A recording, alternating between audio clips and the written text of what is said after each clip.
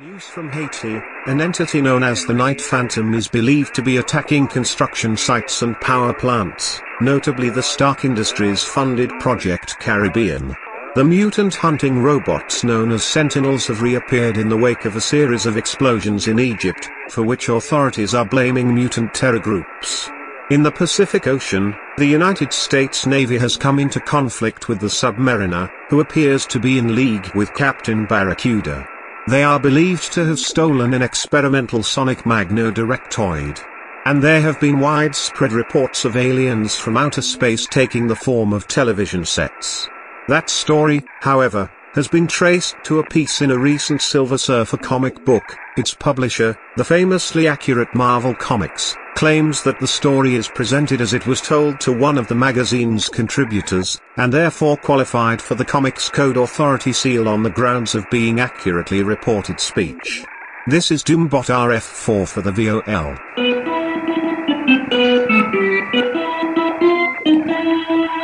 020. This is the voice of Latvia. 020. Here in Latveria, we get news from all over the world. The news may be good or bad, but we will always tell you the truth, as Lord Doom sees it. Every week on The Voice of Latveria, we examine Marvel Comics history, through the career of its greatest hero, Dr. Victor Von Doom. And now, here's your host, Douglas Walk, the man who has read every Marvel superhero comic book, and lived to tell us all about it. Thank you, Doombot MD12. This week we're looking at Fantastic Four, number 84 to 87, and our guest this week is Charles Hatfield, Professor of English at California State University. He's the author or co-editor of 4 books of comic studies, including Hand of Fire, The Comics Art of Jack Kirby. Charles, thank you so much for joining us. Thanks for having me on. Let's talk a little about the general overview of what we're looking at this time. Fantastic Four, 84 to 87. You are the Kirby expert, pretty much. Where does this fit in where Kirby was at that point in time? Well, there is a kind of disconcerting drop-off, in a way, for Kirby at Marvel after 1968 or thereabouts.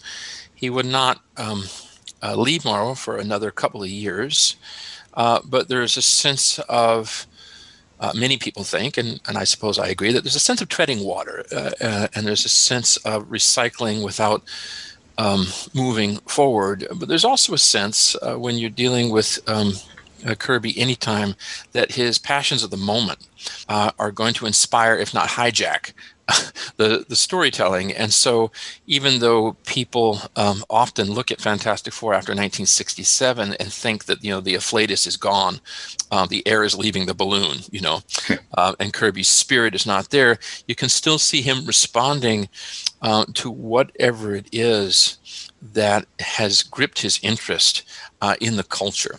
A little bit like a weather vane or a windsock. He's going this way and that. So, in his last couple of years at Marvel in the late 60s, he is continuing to draw the Fantastic Four, and he's continuing to draw Thor. And at some point, Captain America will leave his hands, and I think Gene Colan will take it up as an artist. But Kirby is still quite busy at Marvel and Stan Lee's behest. He no longer has the peak workload that he had in the early to mid-60s. And he's no longer supplying layouts and notions for other artists to complete so much. He has tunneled in on just a couple of books. But he continues with his very long and heroic, more than 100 issue run on Fantastic Four. And where we're settling in, we find him about a year and a half to 2 years out from cutting that cord. Right. So that's about where we're at. And I was tracking the output of Marvel publication in the years just before and years just after the issues that we're talking about, and observing the tremendous up and down of the graph of Marvel publication.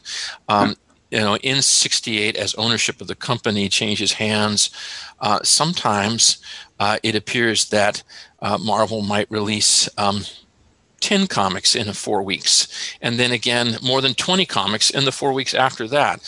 These are estimates based on sources like Mike Voil's Amazing World site, and the Grand Comics database and other sources. But yeah, the graph of production or release is really up and down. But you can say that Marvel has really expanded production over what it had been a year or a year and a half previous to the comics that we're talking about. So yeah, it's really a wiggly sort of oscilloscope kind of graph of production. So I was very interested in that. I was also very interested to see where Victor Von Doom had been just shortly before Fantastic Four 84. And in fact, he'd been on a bit of a holiday from Fantastic Four. He hadn't much figured in the 2 years previous, which is unusual. Yeah. Kirby had not come back to him for a while. Kirby was off doing other stuff and continuing a lot of stuff with the Inhumans.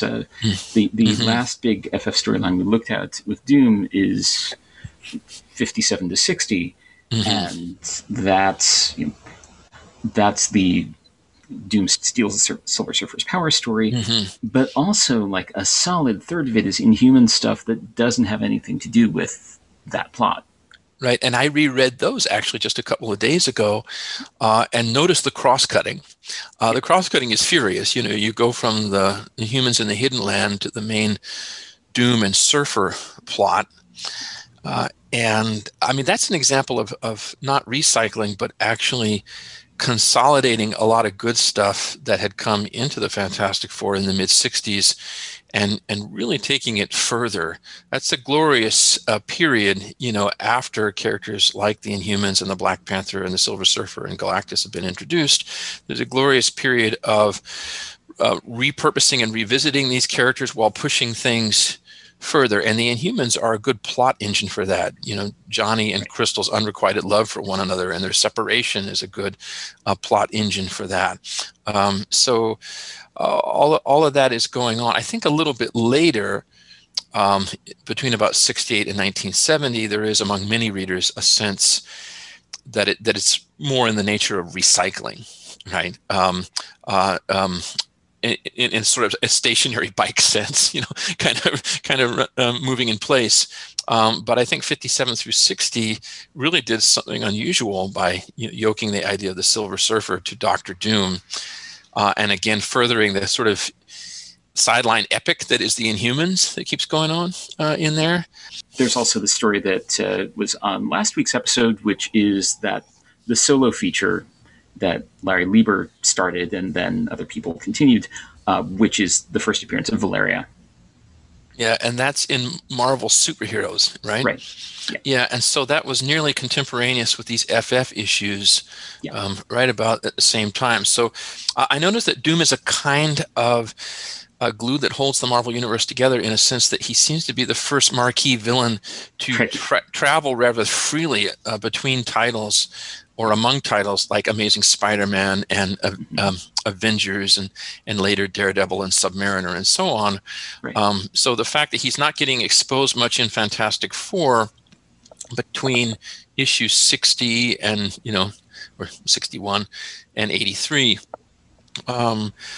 struck me, obviously, as you said, Kirby and Lee would have been busy with other things in FF, but Doom gets around, which, as the voice of Latveria reminds us, Dr. Doom gets around.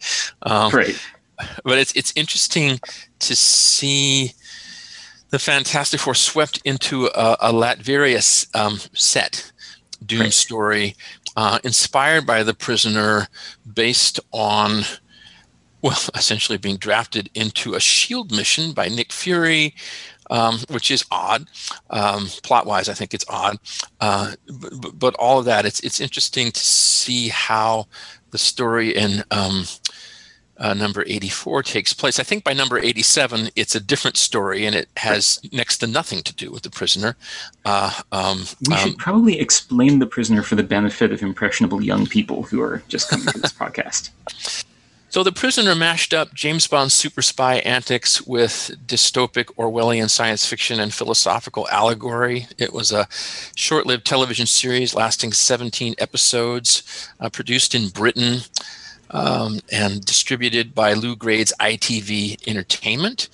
It was a show that was in production from 1966 to early 1968, and it had its broadcast premiere in the UK in September of 1967, but it did not show on American television until the summer of 1968 on CBS. In June of 1968, The Prisoner ran.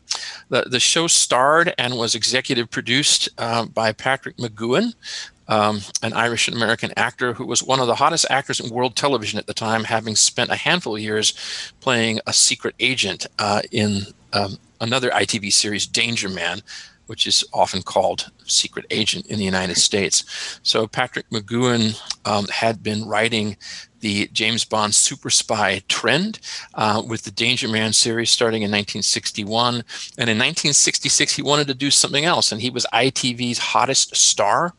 And so Lou Grade, the head of ITV in Britain, agreed to McGoohan's plan to create a rather new kind of show. And in this show, a man with a high security or high level job of some kind, presumably a spy, resigns from his job and is then kidnapped and taken to a strange facility in a remote, undisclosed location, a place called The Village, which is a sort of pseudo-Italianate or Mediterranean village. It looks like nothing so much as a bucolic tourist trap. The village is a place full of pleasant, kind of glassy-eyed, smiling, vacuous people, but it's also a prison. And our nameless hero, like everyone else in the village, is assigned a number. He becomes number 6. This is the character played by Patrick McGoohan. We never really do learn a proper name for him. And the powers that be behind the village want to know why this man has resigned. They presume he's in possession of secrets, state secrets, that he's a compromised person for that reason. They want to break his will and get him to confess his reasons for resigning, and he in turn simply wants to escape. And the 17 episodes of the series depict a series of stalemates between the iron-willed prisoner and his equally unyielding captors, including a succession of different characters all bearing the same title or office. They're all called Number 2, played by different actors and actresses over the course of the series. Number 2 is sort of the functionary who presumes to run the village and is constantly trying to outwit the prisoner and force him into divulging his secrets. So it's kind of a spy show in a claustrophobic locale where everybody's making nice, but in fact everyone's under surveillance all the time. And in that sense, it's a little bit sinister and it's a little bit surreal. And the show was the brainchild of Patrick McGoohan and a script editor, George Markstein, who had worked on McGoohan's previous project, Danger Man, along with McGoohan's production partner, David Tomblin. And so McGoohan formed Everyman Films with Tomblin, and Lou Grade financed this for ITV. And it was a show that intrigued and outraged viewers in equal measure, because it started out as a kind of Orwellian spy riff and then turned increasingly into a kind of surreal allegory in which things that are very difficult to explain happen, especially near the series end. So George Markstein, the script editor, I think was more comfortable imagining it in a kind of John le Carré or Frederick Forsyth kind of territory as an adult spy drama. While executive producer and star Patrick McGoohan, who directed several episodes and wrote or ghost-wrote or rewrote several episodes himself, had a different conception. And so at times, The Prisoner, the bits that McGoohan supervised that feel like Beckett or feel like the Magical Mystery Tour are the parts that George Markstein was not as happy with. And Markstein, in fact, left the project before its last few episodes were filmed. And the last episode is a real conundrum, a very late 60s kind of surreal exercise.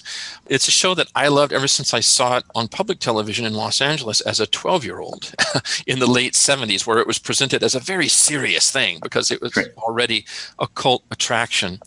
So this show Well, ITV in Britain made shows with the international market in mind and with the American market in mind in particular. In some ways, The Prisoner was uncompromisingly British, but it was always understood that they would try to export this show. And in fact, Prisoner was first broadcast in Canada a few weeks before it premiered in the UK. So the show was sort of James Bondish, but there's a couple of things to note about that.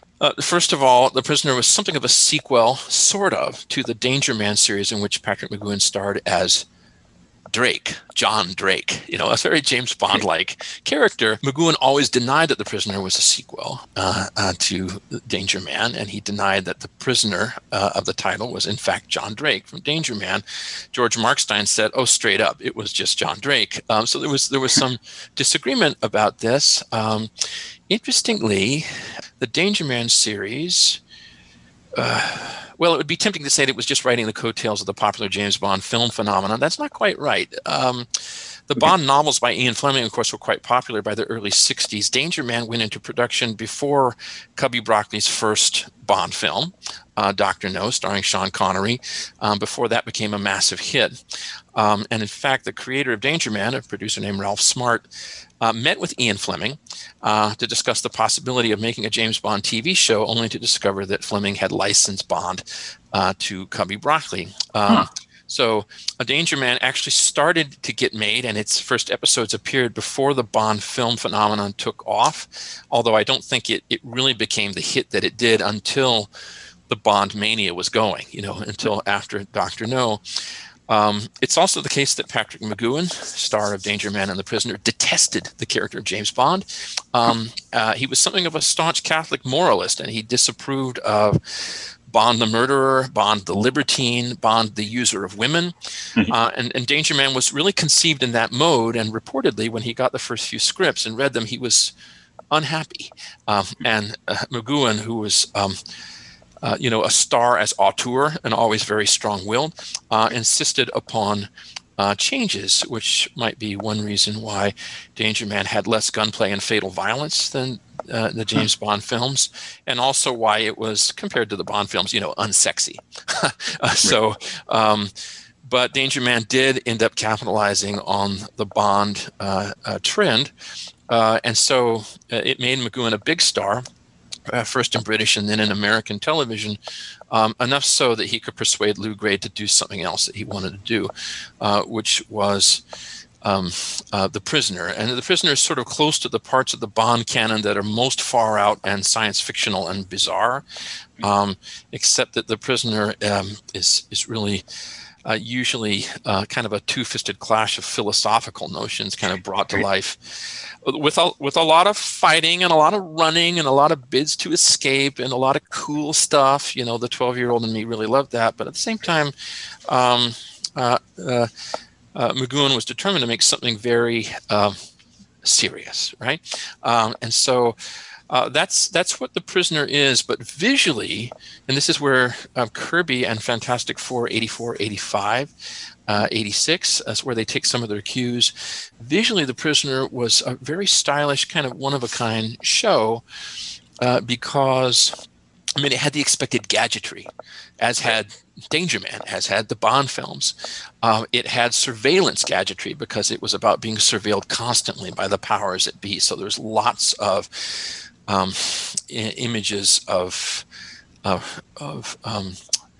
remote controlled cameras and things sweeping the landscape and that sort of stuff. But as many of our listeners may know, the exteriors of The Prisoner were mostly filmed in a village in North Wales called Portmeirion, which was a kind of glorious architectural boondoggle designed by a Welsh architect, Clough Williams Ellis, and actually built between the mid-20s, still under construction at the time The Prisoner exteriors were filmed there in the late 60s. And Clough Williams Ellis created Portmeirion to be an architectural fantasia in a vaguely Mediterranean style. He described it as an architectural mongrel.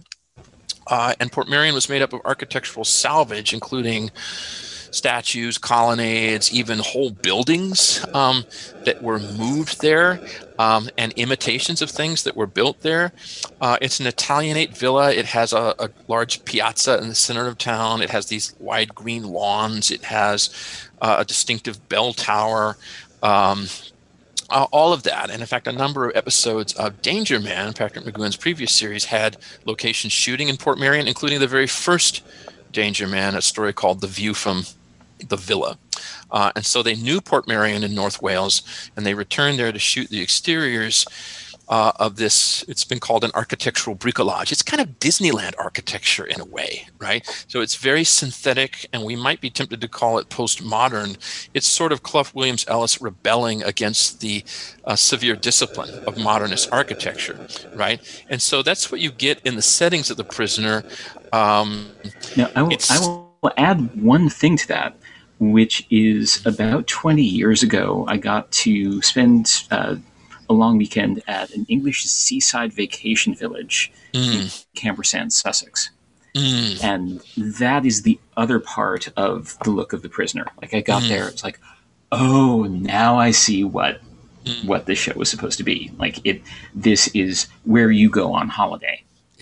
Right. But where you go on holiday, in fact, is a prison. It's a trap, right? So the idea is that there's this nostalgia involved in this use of architectural salvage. Again, the architectural mongrel. So Portmeirion has a fascinating profile and history apart from its use as a location shoot in Danger Man and The Prisoner. But it's steeped in nostalgia. And so what you have in the village where The Prisoner is trapped are these smiling people. The men wear straw boaters and boathouse blazers, and people wear colorful capes and carry multicolored parasols as they walk across the Italianate piazza, and there's brass bands constantly going up and down, the town, and the people ride penny farthing bicycles. It's kind of like a Welsh version of Disneyland's Main Street USA. Right. So there's very much this nostalgia, and the citizens or inhabitants or inmates, whatever you want to call them, of the village are always, smiling at one another. Be seeing you, wonderful day, isn't it? Very pleasant, And so Patrick McGoohan's character, The Prisoner, is this obdurate, kind of unyielding, angry guy in the midst of all this false kind of conviviality. And so, and what we find in Latveria, when the Fantastic Four are recruited by Nick Fury and S.H.I.E.L.D. to go there, is a sort of Middle European version of this, right? Where splendidly Jack Kirby and Joe Sennett on inks are delivering that kind of a vaguely Central European setting that Kirby would also do so well, for example, in The Demon a few years later at DC. He's doing that kind of so the architectural settings are closer to the Gothic Kirby, and you can really see just some beautiful renderings of a storybook kind of European village. So if you look at there's a great splash page near the beginning of number 86, for example, FF85, page 4. Love that architecture, right? And then there's the high-tech stuff, like the swirly Kirby tech bits, right? And that sort of reflects the way The Prisoner has its architectural mongrel and its kind of Mediterranean style and its nostalgia, right? But also has the sinister control room and all the modernist gizmos there, right? And the things that are distinctive, like the cordless telephones at the time, right? or the famous Eero Aarnio ball chair that number 2 often sits in.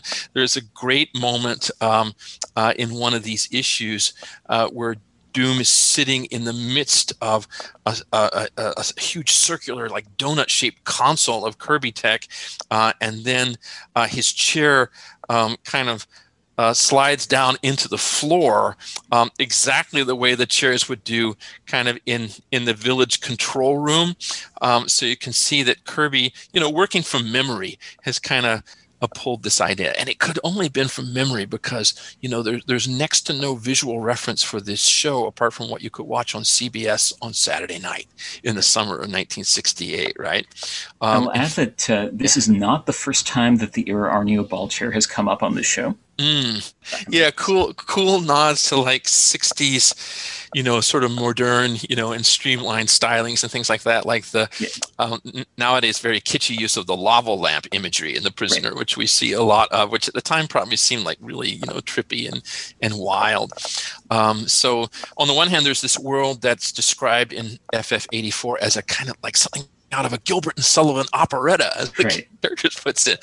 And then on the other hand, there are these kind of nods to modernism, often associated with the kind of unseen and oppressive authority that's going on there. But the thing is, The Prisoner starts showing on CBS on the 1st of June in 1968. And it's a summer replacement for, of all things, the Jackie Gleason show, right? Huh. So you've got Gleason's vaudevillian kind of variety show format. This is near the end of Gleason's career as that kind of variety TV show host. But it's still a pretty popular, top 30, whatever Nielsen ratings kind of show, that Jackie Gleason. And then The Prisoner shows up in this time slot, right? Opposite, like Adam 12 and Get Smart, another riff on the Bond phenomena from that period. And then again, opposite The Dating Game and The Newlywed Game. So this is like a time in U.S. television where the Lawrence Welk Show and the Mod Squad are equally popular, right? So you just think about that for a moment, right? What's going on in terms of, and it's a little bit before the kind of the so-called purging of a lot of the sort of rural shows, I don't know, like maybe Petticoat Junction, Beverly Hillbillies kind of stuff. And that a lot of that's in the mix of late 60s, like American network television. Here comes The Prisoner. It's in the Jackie Gleason time slot. It's showing right before My Three Sons, right?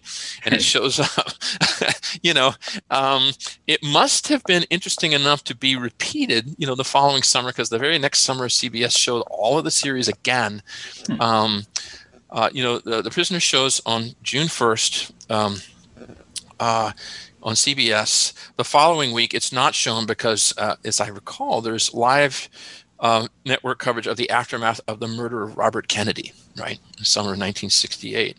The CBS does show the remainder of The Prisoner, save one episode that they didn't show, which takes them up to September, and the resumption of the Jackie Gleason show in the new season, right? So that's where The Prisoner is in terms of the American TV landscape. So the timing for this is that Fantastic Four 84 it appears like a December 1968 release, right? It's cover dated March of 69. So we're talking about a handful of comics that are released between December 68 and the early spring of 69.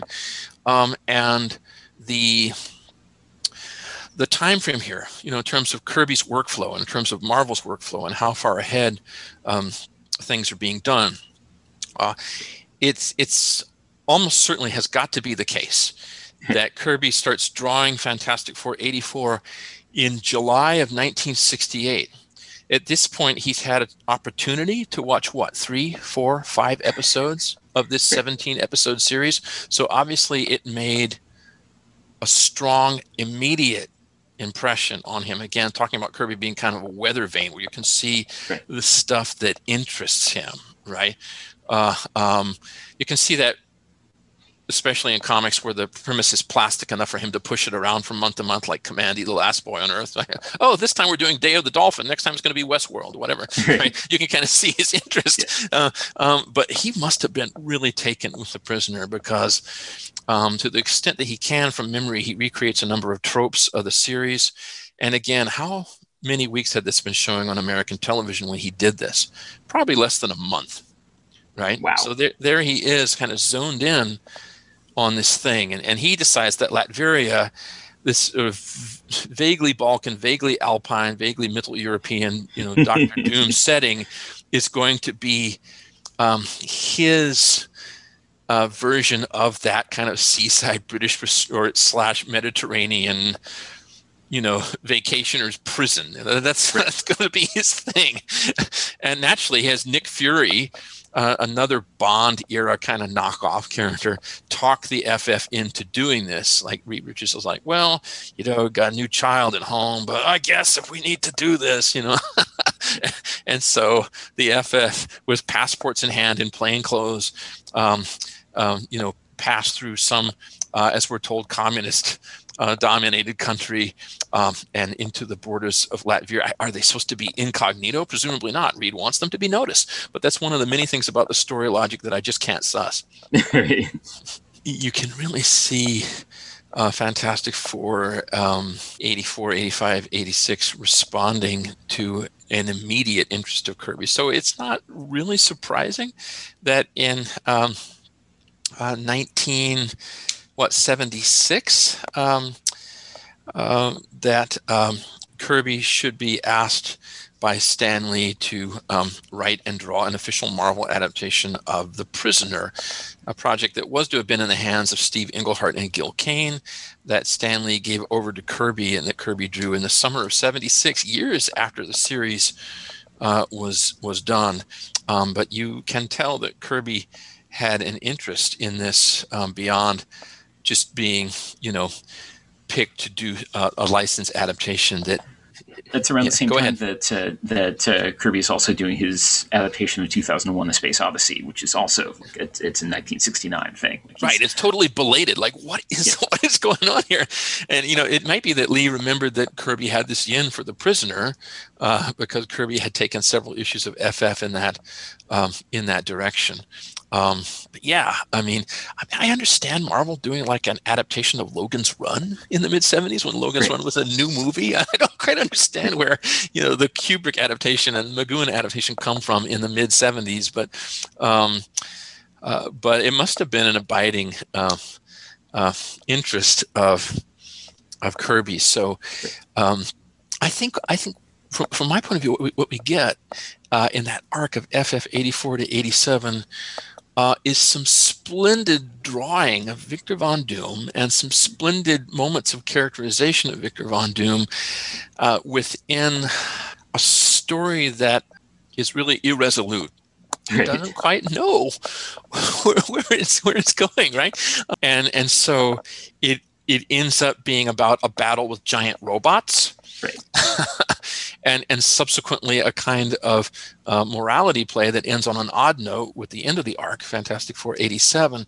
But it starts out as wanting to be this kind of Orwellian prisoner thing where beneath all this kind of glad-handing, neighborliness of people in the village, there's actually terror. There's a barely concealed terror. So it wants to do that thing, but there's also a felt need to get back into physical action. So when you get to FF 86, most of it's a fight scene, right? Because it's a long deferred fight scene. Because for a couple of issues, Johnny and Crystal and Reed and Ben have been persuaded hypnotically that they don't actually have powers. And so they're just restive, and maybe they or some of the readers would be champing at the bit. So there's finally a big Donnybrook in the third issue of this arc.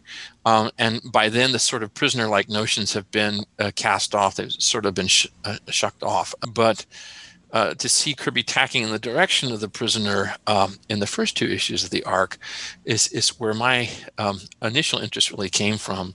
And all that hypno stuff, the hypno persuader, like it's going to convince you that you don't have the powers that you have. That's a very prisoner thing. Like the mind control and post-hypnotic suggestion and mind swapping. How many moments in The Prisoner does Patrick McGowan have electrodes stuck to his forehead? There's just like, there's a bunch of that stuff. So it's very like prisoner tropey, until it isn't. It isn't when Doom's robots go on the rampage, because the impetus for this story is for the FF to go at Nick Fury's behest and find a secret army, right? A strange and secret army, which turns out to be a dozen big brawling robots that terrorize everybody in FF 86 and then sort of get Deus Ex Machina out of the picture. So it's just I don't know. It's a strange arc. There are a couple of fascinating Doom moments in the middle of it. One of them is in Fantastic Four 85, where we see Doom's portrait being painted.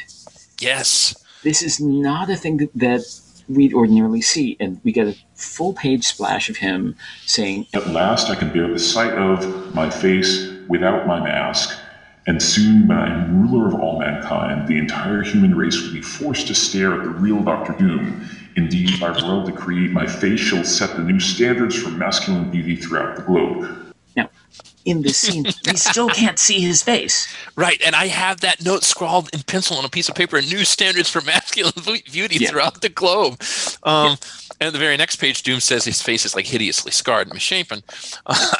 But yeah, he's got this like fur-lined outfit, and he's got a crown on his head, and he's not in the usual Doom costume, but he's holding a handheld mirror, a very fancy thing, just so that it hides his face for everyone except, well, actually no one except the artist painting the portrait can actually see Doom's unguarded face, right? So it's a real meta moment. Page 18 in FF85. I love that splash. It's so weird. Doom is seen, but he's not seen. The only person who would see him, who's trying to capture a likeness, is the artist at the easel who, rather Kirby-like, is drawing or painting Doom, right? And Doom's like, I'm going to be the new standard of masculine beauty. And he's like, there's this moment of real... Of course, preening vanity is not a new thing for our Lord, Doom, right? Right. But here it takes this really ripe form. I think it's really interesting. I mean, we know that Kirby conceived of Doom as someone who had only the slightest scratch on his face, whose vanity was wounded more than his face. Now, that's not something, that hasn't consistently been held to by everybody. But it has not been consistently held to. It has not been consistently held to by Kirby. Right. In Fantastic Four 10, when he takes off his mask, people are recoiling at how hideous he is. Yeah. And that is Kirby drawing that too. So that clearly was not part of Kirby's conception of Doom from the beginning. It became part of it at some point. Yeah, it's just such a fabulous splash. Again, there's this almost kind of Rococo sensibility. There's all kinds of bric-a-brac. You find this kind of bric-a-brac in castles and stuff. Again, you can see it in like Kirby's Demon. In the meantime, there's a Doom robot guard equipped with a huge rifle that's standing just kind of over the artist at his easel. Now, the artist changes appearance between 85 and 87. He's bald, and then he's not bald if he's presumably the same artist who is later revealed to be a S.H.I.E.L.D. agent. So there's a little bit of a continuity kerfuffle there. But the artist, we are told, in 87 was responsible not only for capturing Doom's likeness in the portrait, but also for taking care of Doom's art gallery full of priceless masterpieces, right? Which becomes a really important plot point in 87. But I love Doom with this costume that we never see again, and it's so. It's like Maximus's costume a few months earlier, in preening in his glory as the usurper of the Inhumans kingship or leadership. Again, a full page spread showing with elaborate detail a kind of, it's a real vanitas kind of thing, including the mirror that serves as Doom's affirmation, but also serves to block his face from... Now, two notes on that particular image. One of them is, it's interesting to think about that in the context of, there's an article by Jason Farago that was in the New York Times a couple months ago about a very small portrait of the Mughal Emperor Shah Jahan, seen in his finery holding and regarding a miniature of himself. I have no idea if that's something that Kirby would have seen or been able to see, but it's interesting to compare like the look of this image and the look of that image. When I post this on the website, I'll try to post an image of that as well.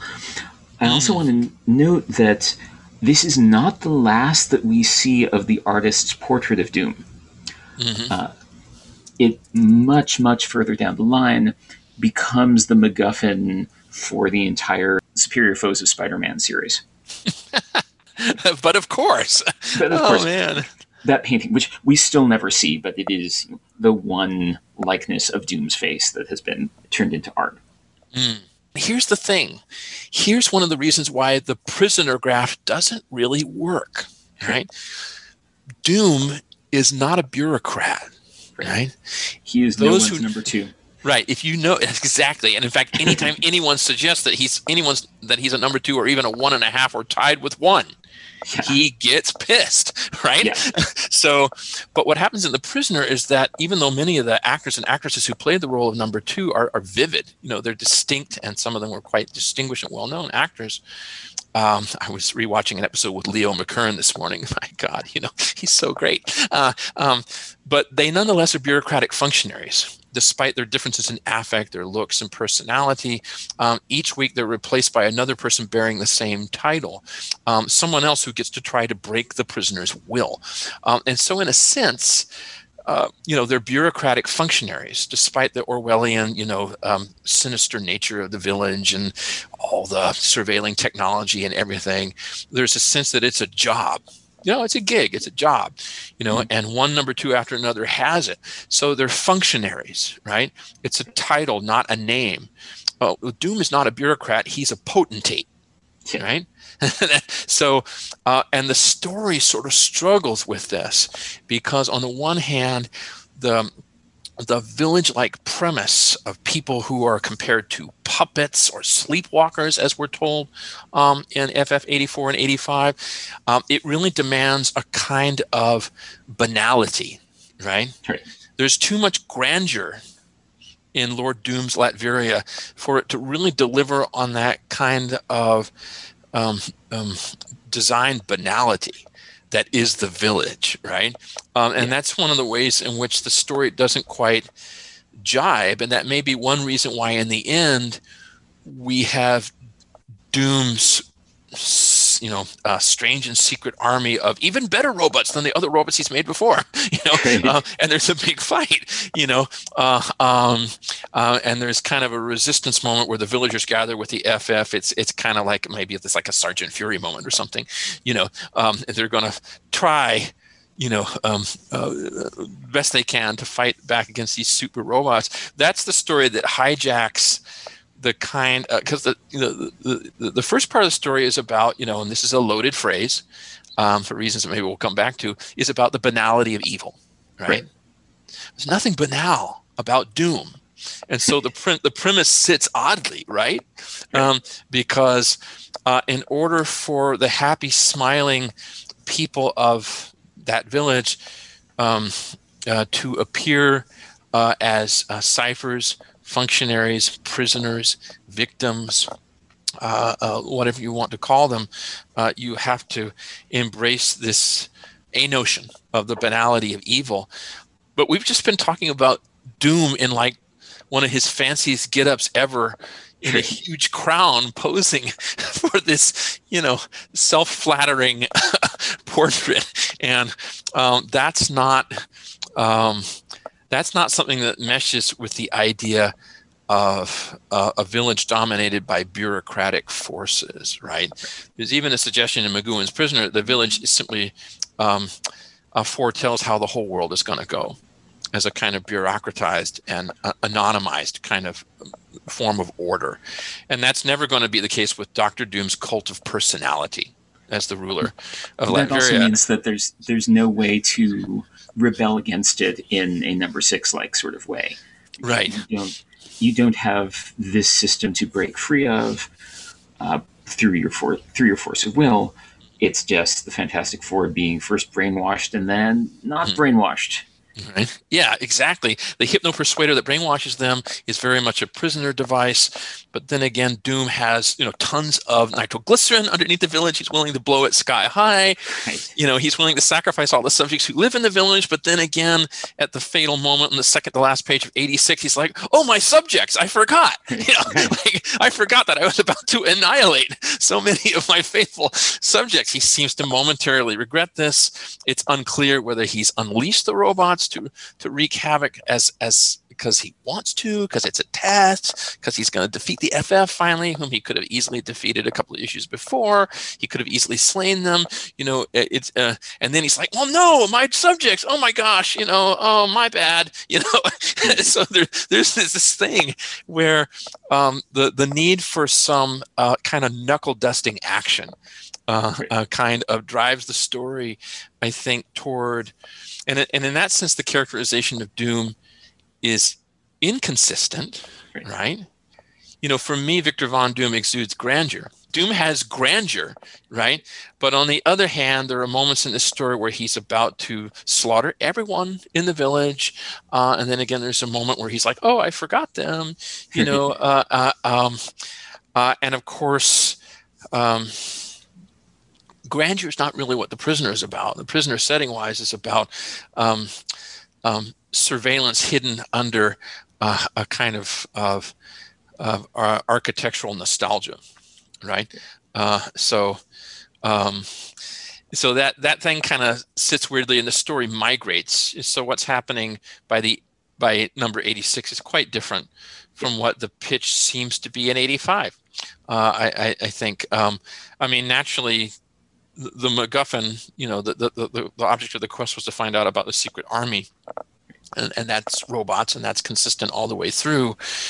But the part that really accounts for the reputation of this particular arc has to do with this grafting, maybe uneasy grafting of elements from The Prisoner into this plot, or at least that's how I looked at it. So. Now, in my experience, and just from the way I have talked to other people about this story in really just the last few months, the part that has really stuck with people about this story is the final episode. It's 87, yes, where all of that is left behind, and we get a couple of fantastic Doom moments, including like the conclusion of the story, which is, the cover calls it possibly the most offbeat ending of the year. And maybe it's not so much that, but it is a very, very interesting moment that tells us a lot about Doom. Yeah. I want to say that there's a lot of killer splash pages in this arc, and most of them are focused upon Victor Von Doom. Yeah. And some of them are killer because they have terrific Kirby tech. And then some of them are killer because they are these moments of Doom characterization, like the portrait painting that we were talking about. In number 87, he's got that wonderful full-page image of Doom yelling in profile while his flunky Hauptmann is standing off to the side to the left in the background of the image. It's a very unusual angle for Dr. Doom. And the other great splash, I think, in that issue is when Crystal and Sue arrive at Doom's banquet, where Doom tries to give them a display of gallantry or false gallantry, and all the cooks, all the chefs and the servants are there, and there's a table set with candles and food. That's like completely. And it's the chefs who are in the foreground of that. Yes, one of whom looks like Kirby if he had a mustache drawn on him, and the other holding the knife to carve looks like Stan Lee to me. That's a way I can. That's kind of because it's certainly the Lee one on the right, a man holding a knife and a sharpener as if he's about to lay into carving a bird, looks like 60s Lee-like to me. We know that Kirby never sported a mustache like the man who's lifting the lid on the tureen in the splash panel, but apart from the mustache, I keep thinking I should Photoshop this mustache away and see what I think of the resulting appearance. Because it's like, oh, my pretties, you have arrived. Let me serve for you this great banquet. and the two foregrounded like chef's hat figures, like your traditional chef's figures, they're not the only characters in this arc that I think might be based on likenesses of real people. Yeah. That's a lot going around. Yeah, there's a weirdness, like when Sue is searching for a new home back in the US of A. There's this bit in 85, I think, where there are several kids, and they look, they have very particular likenesses. Yeah, they look like they were drawn, like they're drawings of particular people. Now, one of the things that interests me about that's just a side note, I think we should come back to 87 full force in a moment, is that the little side note cross-cutting to Sue looking for a new home, The way we might date the composition of these issues, and this is the way that John Morrow certainly dates this in his Stuff Said book, which is about the creation of Marvel as viewed from Kirby perspectives and Lee perspectives, is that Kirby has begun to, Kirby or his family have begun to seek a new home in California. That's actually happening at the time that this kind of run of FF is going on. Kirby may have visited California, and certainly the FF are looking for a new home. Well, Sue's looking for a home, right? And that turns out to be the lead for a kind of shaky story that follows involving the Mole Man, But notably, Sue, the mother of a newborn, is looking for a new place to live, and that feels maybe not intentionally, but crypto-autobiographical, because we've got lifelong New Yorkers that are about to move to the West Coast. The FF are not moving to the West Coast, to be clear, but it's like that thing. But yeah, it feels like there's likenesses of real people there, and it certainly feels that way to me with those chef figures. Like, I don't know. And again, you had like Doom, homicidal maniac, Doom, convivial host, Doom, and but I love that. I mean, coming back to 87, the important character in 87 is Hauptmann. Yeah, that's the character, right? Because that is the thing that stays with me, because that's where the most interesting moral drama of this particular arc is. I mean, as a Prisoner fan, it's interesting to me to see Kirby adapting those ideas, but Hauptmann is the one a character that makes a dent kind of in my memory. And I'm thinking about this because Hauptmann is a character that delights in Doom's tyranny, in Doom's would-be absolute mastery. He's not somebody who appears to be cowed by it or coerced in it, right? As the SHIELD agent says to Hauptmann in 87, you revel in his tyranny, right? And we learn that Hauptmann is, of course, perhaps unsurprisingly, a leftover Nazi, right? Loyal to his Fuhrer, and we're even told in one line of dialogue that Doom had sort of snatched Hauptmann from the service of the Red Skull in order to serve him, right? So the Third Reich falls, and Hauptmann finds a new master. He finds a new master ultimately in Doom. And this is established in more than one issue where there's a reference to kind of a Nazi genealogy for Hauptmann. Right. And that's so he's got some Nazi cred. And this wouldn't be the first time that Kirby and Lee hark back to World War II connections. We can think of like the hate monger story. Right. In FF. So we have that kind of thing going on. And that's why I'm thinking about Hannah Arendt's famous phrase, the banality of evil. Right. Because although, the trial of Eichmann, takes place years before, 62, I think. And that's where, Eichmann in Jerusalem is where, where he was put on trial and ultimately executed for Nazi war crimes. We have Hannah Arendt's famous phrase, the banality of evil, and some people really were outraged by her analysis of Eichmann as rather an ordinary man, a bureaucratic functionary, and some people have contested that, right? But part of the if we take Eichmann's testimony at face value, he's like a functionary. I'm just doing what I'm told, and Hannah Arendt kind of takes from that the idea of the banality of evil that that Eichmann is, like many of the people who carried out Hitler and the Nazi regime's terrifying plans, he was just a functionary. Hauptmann here in FF87 might be a little bit more than a functionary because, as again, he sort of revels in being, at the right hand of Doom, kind of. He's sort of. Inadvertent Hellboy reference, right hand of Doom. That wasn't intended. Sorry. But he delights in being the functionary of Doom. But he's a guy who thinks that if he torches, Reed and Johnny and Ben, that he'll win Doom's favor, right? And so the Nazi connection, even though it's never made visually, it's made in the dialogue, seems important for understanding this guy. Right. And then it's Doom that kills Hauptmann because Hauptmann shows no concern for the collection, the world's greatest masterpieces, quote unquote. Even the Shield agent who was spying on Doom. So we should actually explain what's happening in this scene. Okay, so there's a bit where the FF have regained their powers, and they're charging the castle to get to Doom. And Doom opens a trapdoor beneath Sue and Crystal. Thank God Sue is back, right, after several months of being sort of sidelined, frankly, in the wake of her child's birth. Sue is back. Sue and Crystal get dropped down a trapdoor, and they end up making their way through token resistance on Lord Doom's order. And they end up in this banquet place where, Doom is trying to shower them with gallantry and hospitality, and he's going to, as he puts it, perform a concerto, right? He's going to do that. He's going to do the villainous aesthete thing. He's going to perform the concerto, which is piano with hypersound.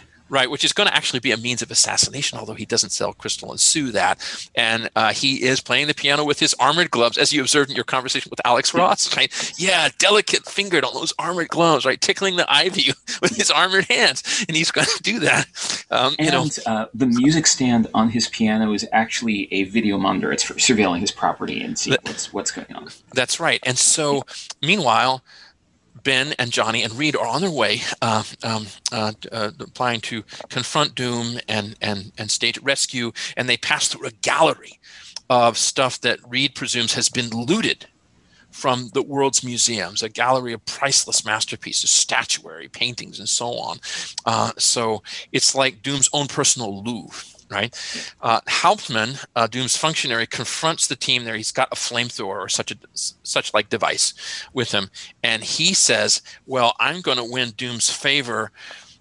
I'm going to kill the Shield agent, the artist who's outed as a Shield agent, and I'm going to kill the FF." Right, because and the flamethrower is really going to do a lot of good against the Human Torch. Right, and exactly, he's going to kill the artist as Shield agent, and the artist is like, well,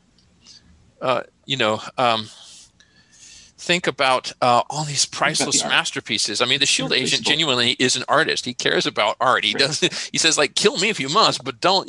This is so. It's like a Monuments Men kind of moment. Like, don't destroy these priceless masterpieces. And Doom, in fact, does choose immortal art, as he puts it, over human life. He is so angered at Hauptmann for preempting his what he presumed would be his perfect plan that Doom directs his hypersound assault on the piano at Hauptmann and kills him. Right. And then he says, I'm tired of I'm tired of this grim charade. I'm tired of the game. He sends the FF on their way in a very hurried last page, like, yeah, we're done. Yeah. Right. But Hauptmann is the one who, in trying to curry favor with Doom, ends up being murdered by Doom. Right. The hypersound device reminds me of the Watergate episode of Commandy, where there's that wonderful line, "The apes have learned to kill by sound." So Doom kills Hauptmann with sound because Hauptmann would be presumptuous enough to torch the world masterpieces in an attempt to get at Doom's enemies and curry favor with Lord Doom. And so Doom is regal again, right? And also irritated that one of his servitors would, in a sense, preempt his own grand plans. I think that character Hauptmann and his fate, right? He's attacked by sound and he falls down dead. Yeah, that's the most interesting thing. I think it's Hauptmann's figure on the cover of FF87 lying in the bottom center, sort of cropped by the bottom of the image. That's how I interpret it. One of the most striking, atmospheric, and unusual FF covers, as my friend Craig Fisher pointed out to me, like a great cover and a very quiet cover for a Marvel book or any FF Everyone's book. Just walking away. Yeah, that's right. In a way, the whole prisoner thing turns out to be a Shaggy Dog story and sort of disappointing, but the fate of Hauptmann kind of gives issue 87 a real interesting identity of its own, I think. It's this little moral drama about this toady, kind of a would-be a servant to power who is ultimately killed by Doom because he's just not grand enough, I guess, right?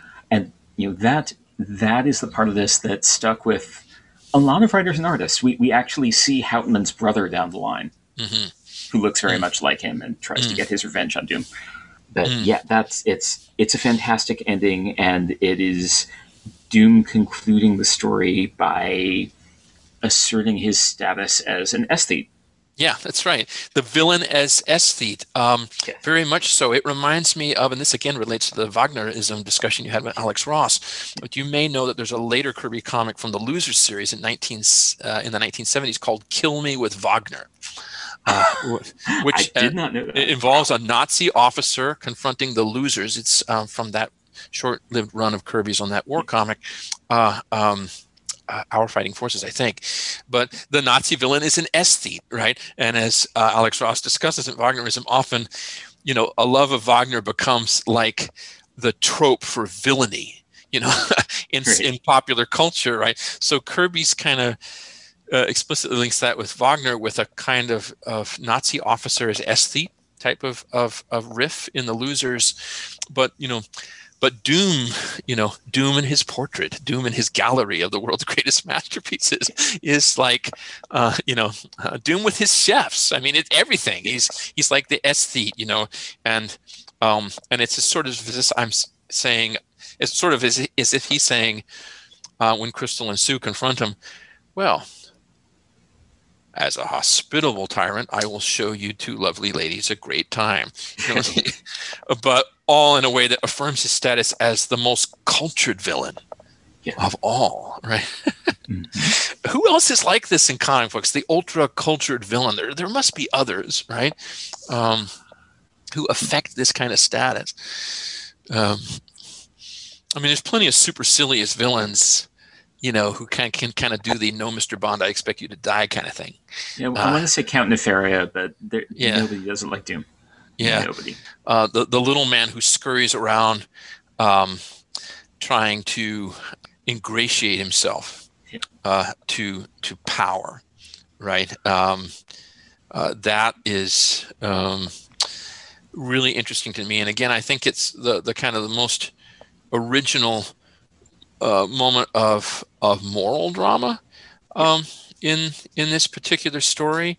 That's also like he is the character for whom Kirby reserves his contempt.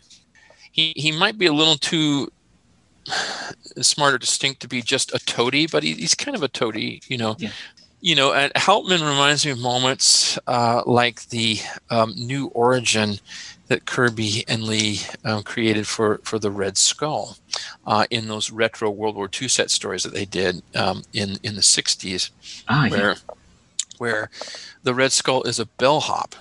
He's a complete anonymity, but so thoroughly does he devote himself to the Nazi ideal that he exceeds Hitler in a way. And again, the dynamics of power between the Lickspittle and the potentate, or the Lickspittle and the Fuhrer. It's just that kind of thing really interests Kirby, and he reserves some of his greatest wrath for those kinds of characters. I loved rereading. That story. I also just want to observe that Kirby's Senate are like terrifyingly good visually, as they are throughout this period. I've seen. I don't know if there are surviving photostats of Kirby's pencils from any of these issues. The splash page of one of those issues looked really familiar from at some point when I've seen Kirby pencils of that or something similar. Mm-hmm. But Kirby's pencils at this point have just incredible depth and shading, and are so hard to translate into ink lines. And Sinnott does it better than anybody else has done it. Yeah, and I think, besides just grooving on the wonderful craft of it all, I think some of these portraits of Doom, along with the village architecture, I say, are the places where there's just a great variety of textures, and you can see Joe Sinnott's sensitivity and intelligence in the inking, kind of laid on here. The character likenesses are a little more rugged than the earlier Sinnott Kirby FF, so like Reed will get a more rugged look and things like that. It's maybe not quite as slick, but the texture of things that he needs to render all that Kirby tech and to render Doom standing for his portrait and stuff, that is slick. Joe Sinnott, and it really does wonderfully because, like in the banquet scene with the chefs and everything, you really need to have that attention to texture. Right? That makes it all the more wonderful. Now, this story is also kind of Kirby's last major stab at Doom. Like, Doom will show up for. Doom shows up for a cameo in Fantastic Four 100, but it's actually just a Doombot or robot, not even a Doombot, like a robot replica of Doom. This is his last big Doom story, and that scene of him just sort of waving the Fantastic Four away, the fight ends when I say it ends, bye. Like that's his last real statement on the character. Yeah, it seems to be Kirby's last opportunity to insinuate some things about Doom, and as we've been saying, it may be that the Doom that he envisions here is not quite the same Doom that he is depicted in some of the previous comics, which I think makes this even more interesting. And again, seeing the renderings of Doom in this, it's just incredible to me. I will say I don't think that as an arc this one coheres in the way that 57 through 60 does. But if we consider its highest moments, especially the standalone offbeatness of issue 87, then it really is an interesting statement about this character. And you would be in a good position to see how the characterization cues established in 87 are taken up by subsequent writers and artists. But coming after a long hiatus from Doom appearances in FF, 87 is a great way for Kirby to go out, as it were, with this character. Charles Hatfield, thank you so much again for joining us. Next week, we've got Brian Stratton coming in to talk about Submariner number 20 and Rise of the Black Panther number 4. Meanwhile, if you've got any questions about anything having to do with Dr. Doom, this show, or Latverian culture in general, that you'd like us to answer, the address to email them to is faithfulretainerboris@voiceoflatveria.com. The Voice of Latveria podcast is made possible by the patronage of listeners like you. If you support us through patreon.com/DouglasWolk, you'll get access to our private book club and discussion board for Marvel nerds, the 616 Society. You can find out more about this podcast on our website, voiceoflatveria.com, and follow us on Twitter. This is Douglas Wolk for the VOL. Douglas Wolk appears by special arrangement with Universe 1218. His book, All of the Marvels, is a guided tour of 60 years and 500,000 pages of the Marvel comic story. All of the Marvels will be published by Penguin Press this October. Lord Doom commands you to order it.